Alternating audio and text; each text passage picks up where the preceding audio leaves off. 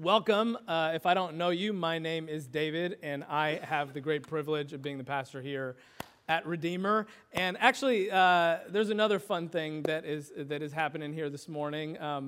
The church that I grew up in, the pastor of that church, Herb and Cheryl Coates, are visiting here us this morning. My pastor from growing up is here from Champaign, Illinois. That's Herb, and that's Cheryl, and we're really glad to have them this morning, so thankful. And don't ask them any bad stories about me, please. So today we're going to keep going and do our final message in our series, Slow Your Roll. But I want to actually, again, did it last week, but introduce you to what's coming next, what starts next week. We're going to do a series titled Dear Skeptic. And in this series, what we're doing is we're trying to answer some of the most common challenges that folks from a skeptical kind of position towards Christianity bring, the questions that they're asking. And these are conversations that I know people are having, that you have probably had with people. And there they are. First week, we're going to talk about skepticism people have towards the Bible. We're going to then, in the week a little bit after Valentine's Day, have a discussion about skepticism people have towards the view of Christianity on sex, which should be fun. The third week is skepticism people have when they feel like Christianity, faith is up against science. It's anti-intellectual. The fourth week, we're going to talk about problems people have with exclusivity. And the fifth week, we're just going to talk about how people are just simply skeptical of Jesus. And I know people are asking these questions because I've had so many of these conversations, and I bet you are too. I bet you're having these conversations. I bet there are people asking these questions in your life, and I want to equip you, but I also want to ask you to open up your heart to seeing God do a work through you. Because it's in these conversations that so often God is working actively on people's hearts to see the hope and the love and the truth that we have in Jesus. And he may want to very well work through you. And so I just encourage you to be open. I'm praying that God's going to change some hearts and minds as we get into that series, okay? All right. This week is the final week of Slow Your Roll. And what we've been doing for the last 4 weeks is the fifth. We've been trying to seek God's wisdom in light of our very busy, overly busy, crazy busy lives that we are living. And what we've been wanting is rest, and what we've been discovering is that the Bible really does speak to some rhythms of rest and restoration that can set us free. And like I've said every single week, I hope that you're not just hearers of the word. I hope you're doers of the word, because what I actually believe what I have been experiencing is I have put some of this into practice, is that I've found rest and restoration in ways that I've needed it. And I know that you can have that too. And it would be a shame for 5 weeks of this to happen and for us not to experience some of the freedom and transformation that Jesus really offers here, okay? So today's message is titled, You're Busy Because You're Freaking Out About the Wrong Things. It's kind of a long title, right? And we're going to follow it up with a little bit longer scripture this morning. We're going to read from Luke's Gospel, chapter 12, verses 13 through 34. It is longer, but we really need to read all of it to see the breadth of what Jesus is saying to us that I'm going to hit on here this morning. So you can turn there now if you brought your Bible. If you didn't, there should be one in the front of your chair. And as you're getting there, let's do what we always do before we open God's Word. Let's pray and prepare our hearts and minds. Let's pray. Heavenly Father, we come before you today as we do every Sunday, Lord, and we ask you to speak into our lives. Lord, we want to know you. We want to follow you. We trust that you love us with this unconditional, everlasting love that is forever, but steps down into our lives right here and right now. And as we open your word, we trust that you're going to speak to us. We trust that your Holy Spirit is at work in all of our lives. And Lord Jesus, I just pray that the things that you're saying to us, we would have ears to hear, We would have hearts soft enough to be open to know what it is that you truly are speaking, Lord, and that by your grace, may the words of my mouth and the meditations of all our hearts, Lord, they would be pleasing in your sight, because, Jesus, we come before you as our rock and our Redeemer. And it's in your holy name that we pray. Amen. Amen. Okay, Luke chapter 12, verses 13 through 34. Someone in the crowd said to Jesus, "Teacher, tell my brother to divide the inheritance with me." Jesus replied, "Man, who appointed me a judge or an arbiter between you?" Then he said to them, "Watch out. Be on your guard against all kinds of greed. Life does not consist in an abundance of possessions." And he told them this parable. The ground of a certain rich man yielded an abundant harvest. He thought to himself, what shall I do? I have no place to store my crops." Then he said, "This is what I'll do. I'll tear down my barns and build bigger ones, and there I will store my surplus grain. And I'll say to myself, you have plenty of grain laid up for many years. Take life easy, eat, drink, and be merry." But God said to him, "You fool, this very night your life will be demanded from you. Then who will get what you have prepared for yourself? This is how it will be with whoever stores up things for themselves, but is not rich towards God." Then Jesus said to his disciples, "Therefore I tell you, do not worry about your life, what you will eat, or about your body, what you will wear. For life is more than food, and the body more than clothes. Consider the ravens. They do not sow or reap. They have no storeroom or barn, yet God feeds them. And how much more valuable you are than birds. Who of you, by worrying, can add a single hour to your life? Since you cannot do this very little thing, why do you worry about the rest? Consider how the wildflowers grow. They do not labor or spin. Yet I tell you, not even Solomon in all his splendor was dressed like one of these. If that is how God clothes the grass of the field, which is here today and tomorrow is thrown into the fire, how much more will he clothe you, you of little faith? And do not set your heart on what you will eat or drink. Do not worry about it, for the pagan world runs after all such things, and your Father knows that you need them. But seek his kingdom, and these things will be given to you as well." That's actually it. We're not going to verse 34. Okay. Have you guys ever heard about this man, Howard Hughes? Has anybody heard that name before? Howard Hughes. If you haven't, Howard Hughes was a big-time businessman, a billionaire through his work in the entertainment industry, through the aviation industry. I think he even dabbled in big oil here in Houston. And what's most interesting to me about Howard Hughes and his story is not really how he acquired his riches, how he became a billionaire, but really what happened after he got his riches later in life when he accomplished so much, after he had made so much money. Because most of us live under an assumption, this assumption, we work hard, so one day we hope that we can be financially secure. Right? We work hard and try to accomplish things that we set out to do in life with the hopes that one day we're going to be able to kick back and relax and retire, right? Find us then sitting by a pool, sipping drinks with little umbrellas in them, or maybe out somewhere enjoying our favorite hobby, or maybe traveling around the world, or maybe taking on some greater good, right? Those are the things that we hope to do once we finally get there, once we become stable. And that's what we hope happens. That's the assumption that we work towards and we live under. But Howard Hughes, what's so interesting about his story is when he finally got secure, way more than secure, when he accomplished all the things he set out to do, Hughes was never seen sitting by a pool. Hughes spent the last 2 decades of his life hiding in hotel rooms.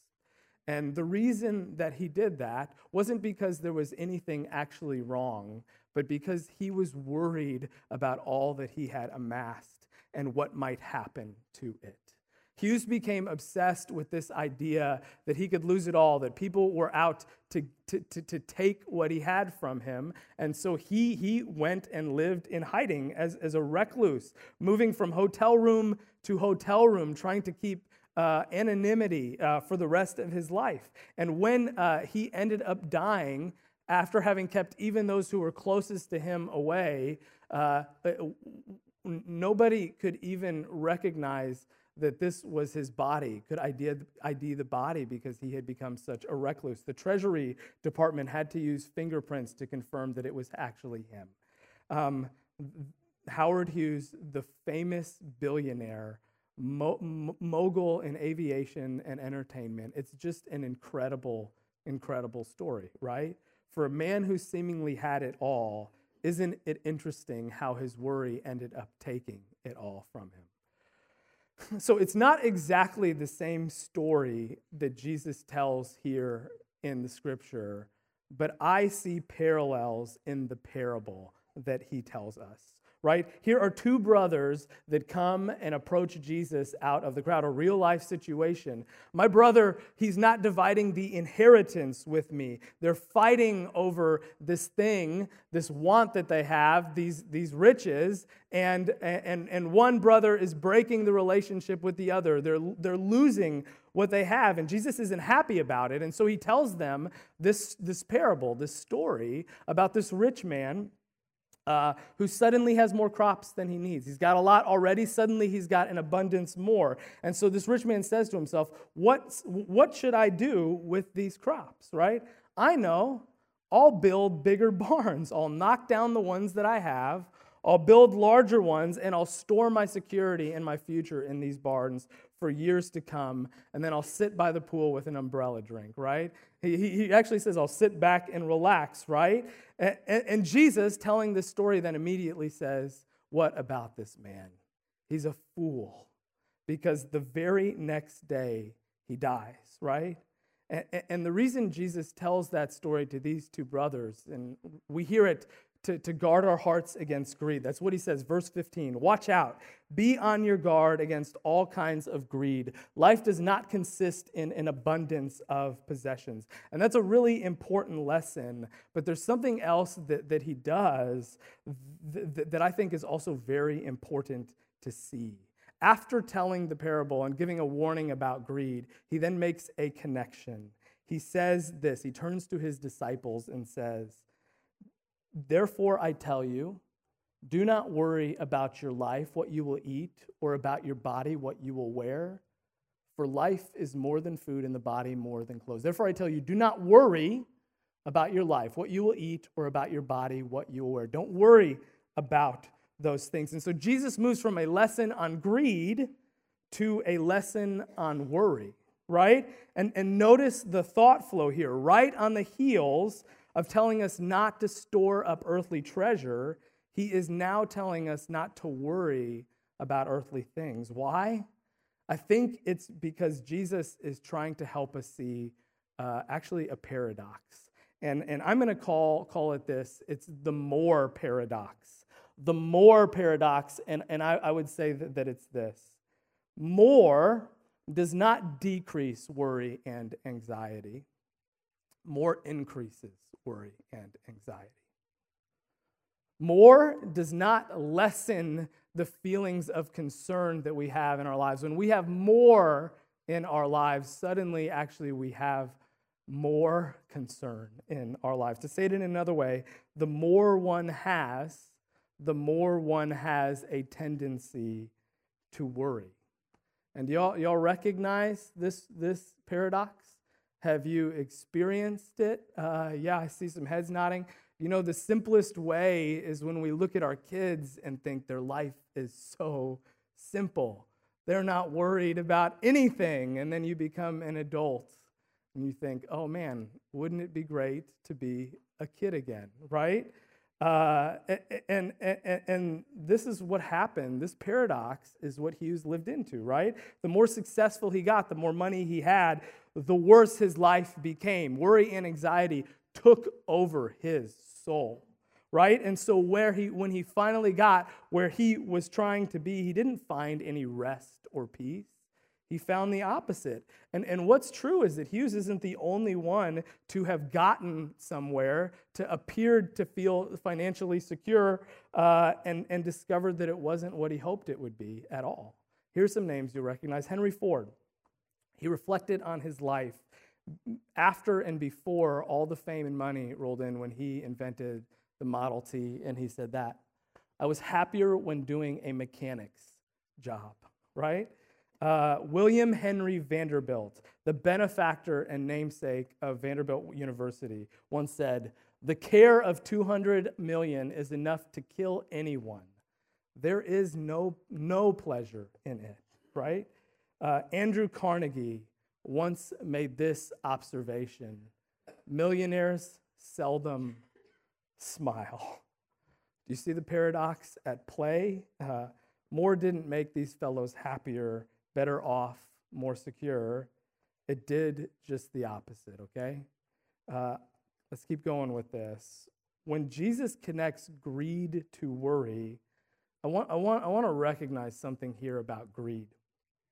Greed isn't about the regular, normal things that we already have. Greed isn't about what you have.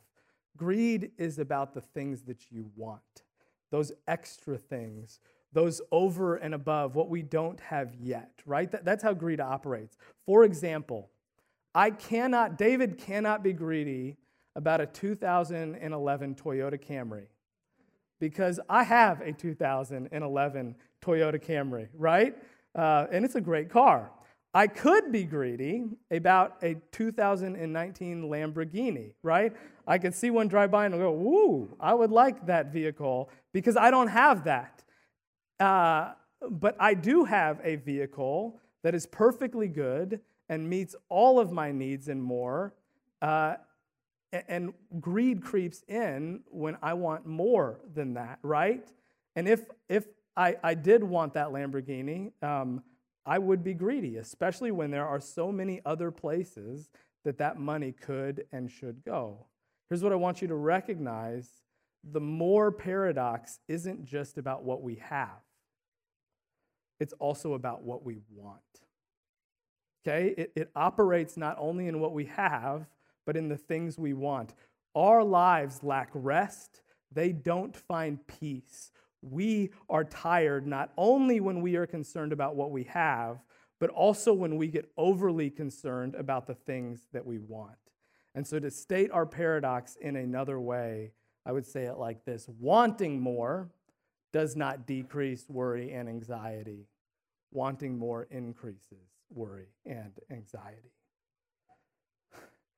Friends, this is where I think actually the rubber hits the road for most of us, for a lot of us. Because a lot of us, I think we recognize that we're blessed, that so many of us have so much. But who here puts themselves in the category of Carnegie, right? Anybody? If you do, I need to talk to you after the service. We don't have that kind of money, right? We don't carry the weight of those kind of riches. And so what we do is we don't think that we have this more problem, right? We don't think this is my problem. But you know what we do carry? We carry around the weight of our wants. All of us carry around the weight of our wants. All of us have things that we look at and we think about and we envision into the future and we say, "I want that." Do you have that? Can you think of those things in your mind right now without any pause? I bet most of us can. I bet you can name them, and I bet that you also worry about them to some extent. Worry about being able to get and achieve those things that you want. And what I think we've got to recognize, right? We've talked about how busy sickness isn't just decisions that we make, but it's also part of the water that we're swimming in America, right? We all live in a world of want. Modern American life is built on want, right? Or trying to get us, the consumer, to want, right? The marketing, and the marketing isn't just targeting the desire for one item, right? Watch the Super Bowl commercials tonight. We are being sold on something a lot bigger than that. Nike isn't selling you a shoe as much as it is an image. Apple's packaging for the iPhone is about a kind of lifestyle that we are to aspire to want as much as it is about a phone to call somebody on, right? We are being groomed to want in this country, to want stuff, to desire a future, to have a certain kind of life. We are taught and trained to want higher and higher personal goals, greater success up into the right. And the reality is that we live in a time and a place where we just want so much, right? For ourselves, for our children, for the future. And here's the thing, talk about being tired in this country. What's been the result of all this want, right? When you look at studies on anxiety and worry, do you know that they are verifiably at an all-time high in America right now? Statistically, in the surveys that have been done, we are more worried and more anxious than we have ever been before as a country, living in decades of want, right? Do you know that young people today, there was a study done by a group of scientists at UCLA surveying young freshmen, incoming freshmen. They marked lower mental health scores than they've ever seen before, right? Right now, wanting, all this want is making us tired. Don't you think that chasing after what you want is making you crazy busy, right? And folks, this is what I'm trying to say. This isn't about rich people. It's about you and me too, right? Right here, right now. And when we recognize what is happening to us, what's happening in us, one of the ways that we find rest and restoration is to simply learn how to stop freaking out about the wrong things and instead to concern ourselves with the things that matter the most. And that's what Jesus gets us to see, reminds us of, does whatever he can to wake us up to when he shares what he shares in this passage. He wants to heal us and help us experience freedom. And so I just want to look at it again. Verse 22 again, Jesus says this, "Therefore I tell you, do not worry about your life, what you will eat, or about your body, what you will wear. For life is more than food, and the body more than clothes." You know, for the longest time when I read that scripture, I actually always read it as a warning of Jesus to tell us, don't be materialistic, right? Don't be materialistic. Don't worry about food or clothes. That's what it sounds like. Those are things that maybe are more superficial, right? And because I've never really wanted a $300 pair of jeans, and I'm perfectly fine with a steak from H-E-B most of the time, I never took those words deep to heart. I kind of just read through this passage and just moved over it, right? I bet many of you have too, but here's what I realized. I was reading it wrong. Right? The most helpful realization I had was to remember that Jesus so often in the scriptures is speaking to a much different audience in a much different place and time. And this is so important to remember. The Bible was not written to upper middle class or even lower class Americans. It was written here in Luke's gospel. Jesus is speaking to first century mid to lower income Jews. And so these were people whose lives were different. They actually may have had some assets, right? A field to farm. Most would have had a home over their to sleep in. But these people didn't have refrigerators or overstocked pantries or grocery stores to visit. When it came to food, they could store some grains for a while, right? But everything else was day to day, right? So some of the people Jesus was speaking to may not have even known where their dinner was going to come from that very night. Right? And when Jesus talks about clothes, These people aren't dealing with excess clothing, right? These people weren't watching Marie Kondo on Netflix and then putting mounds of clothes on their beds, seeing, how much there was and all this extra stuff they had that they needed to give away. I read a scholar who said people would have had the clothes on their back and maybe one extra garment. Everybody certainly wouldn't have had more than two. Right? And so when Jesus is telling these folks not to worry about food or clothing, this is a different scenario than most of us probably have been hearing. These were simpler people living in a much simpler existence. He wasn't addressing the excesses of materialism. He was speaking to basic human needs. And so the question is, what is he saying then? If he's telling people not to worry about basic human needs, what's he's saying? And this is where the skill of good Bible reading is so critical, to be able to see all of what he's saying, Jesus is saying, and put it together. And I don't think when you read this, Jesus is saying you don't need a roof over your head. He doesn't say that here, right? Nor do I think Jesus is saying, from here on out, I want you to just pray and hope that your meals arrive for you every day, right? That's not what he says. Jesus knows that we've got the rent to pay. I think Jesus knows that we have to go out and buy groceries because that's exactly what he says later on in verse 30. Your Father knows that you need these things, right? What Jesus is saying specifically is don't worry about these things. He's not saying don't think about these things. He's saying don't worry. Don't concern yourselves overly with these things. He's not saying don't make plans for these things. He's not saying don't make sure that these things are in your life. He's saying don't worry about them. Don't make them more important than they are. Why? Because Jesus now uses his own more. Because life is more than food, and the body is more than clothes. What Jesus is saying is, this is what life is really about. What are the most important things? Why did God give you lungs to breathe and a life to live in the first place? What Jesus is saying is, even these basic necessities we cannot make the center of our lives. And we've got to put the most important things in the center of who we are and what we do, and that's worth worrying about. We've got to aim our hearts higher than even the most basic things in life. And so food and clothes, right, they're important, right? But Jesus is saying that shouldn't be what you worry about the most, that you have clothes on your back or even that you're going to eat, right? You should worry about the kingdom of God, right? And how sad is it when a person, especially now with the excesses we live in today, when the center of their life, the most important thing is shopping, right? Or your job, right? That's important. It pays the bills.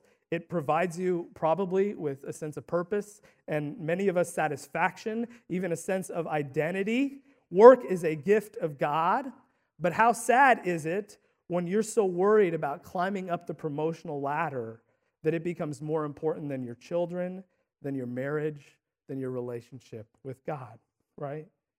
Your kids. They are important, are they not, right? They remind you every morning when they wake up. They are one of the greatest gifts that we could ever receive. And how many of us worry about our kids? I do. Like, how can you not worry about your kids? I am concerned. I care about their future. I think deeply about their test scores. I want them to be good at sports, especially ones that I care about, right? But how sad is it when you see a parent lose their lives in their children, when they live 100% vicariously through the outcomes in their children, right? It's sad. They miss seeing the bigger picture. We get so concerned with giving our kids everything and the futures that we want for them that so often we are missing the priority of the things that are most important, right? I was scrolling through Facebook this last week when I was at work. And I ran across this image that was posted from someone who's part of our community. That's an image of a woman named Holly Ferguson. and her son the day that he finally came out of a coma that lasted 5 weeks after he was in an accident. And what actually had happened was that people had come from her church, and as James chapter 5 said, they anointed him with oil, and they prayed for him, and a miracle by the grace of God was that he was healed. He woke up. He opened his eyes. That picture was taken just after that happened, which is just incredible. And as I read this story, what actually struck me was not so much his healing, but actually what his mom, Holly Ferguson, said she experienced when she arrived at the hospital and the doctor told her he thought that her son was brain dead and that he was going to die. These are the words. I think they're really important for today. The worst part of it all was in that moment as I was seeing his body lay on the hospital bed with blood draining from both ears, I realized that I had failed as a parent. I didn't know what his relationship with Christ or what his salvation would be. Would I ever see him again? Was he saved? Was this it? Would he go to heaven? No, no, no. And this is the line that really caught me. You see, I had let everything else in life be more important than eternity. How could I have been so foolish? That's a word we've heard this morning. The Bible says I am responsible for my child's salvation, and yet I made work, school, and entertainment more important than the one thing that truly matters the most. I thought we had so much time, but time was gone, and my opportunity to make this right was over. That's the feeling, those were the thoughts that she had when she came up on her son in the hospital that first day. And by God's grace, right, she was given more time. He was given more time. Her son woke up. He actually, she shared faith with him a lot. He received Christ, and even though he isn't fully recovered yet, she shares in this post how he's saying that he's happier than he's ever been, even though he's not fully recovered, right? And I share that story not to scare anyone, right? But to simply say, you guys, I think this woman, Holly Ferguson, saw very clearly exactly what Jesus was saying to us in this scripture, right? We can't let everything else in life be more important than eternity. What's worth worrying about is what Jesus concludes this whole passage with. And in 21 verses, he ends with this: but seek first his kingdom, and these things will be given to you as well. That's exactly where we end. Jesus says this is what you need to worry about more than anything else. The kingdom of God. It's the only thing worth your concern. It's what comes first. And when we put that first, we trust that God, who provides for the birds of the air and clothe the flowers of the field, will provide so much more for us because we are his beloved children. And when Jesus says, put the kingdom first, it doesn't mean that there's like a list and we put God first and then there's other things that come under that list. The idea is that there is a centerpiece to our lives, and you lodge Jesus in the center, and eternity is in our hearts, and every other decision that we make flows out of that middle piece of who we are, right? And we trust that God then is going to take care of the other things. We don't worry about the outcomes that don't truly matter. And so I'll leave you all with this, the same question I'm wrestling with and asking myself right now. Is God the center of your life? Is his kingdom first in your life? If he's not, friends, this is a chance to realign. If he is, guess what? You don't have to worry about anything else, right? That's freeing. And I think when we do that, I think we're going to be able to slow our rolls. I think we're going to be able to find some rest and restoration that we truly need. Amen. Let's pray. Lord Jesus, I thank you for really tough and truthful words that you give us.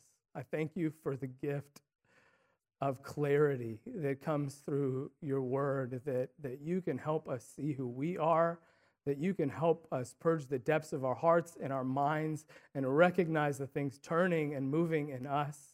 And Lord, I thank you that by your grace, you let us not worry about even the most basic things in life. You say that all we need to do is concern ourselves at the center with who you are and our relationship with you, Lord. And I just pray, as your Spirit has been speaking, that we would move, that we would realign and readjust things, Lord, so that we could be set free. And I pray that in the name of your Son, Jesus. Amen.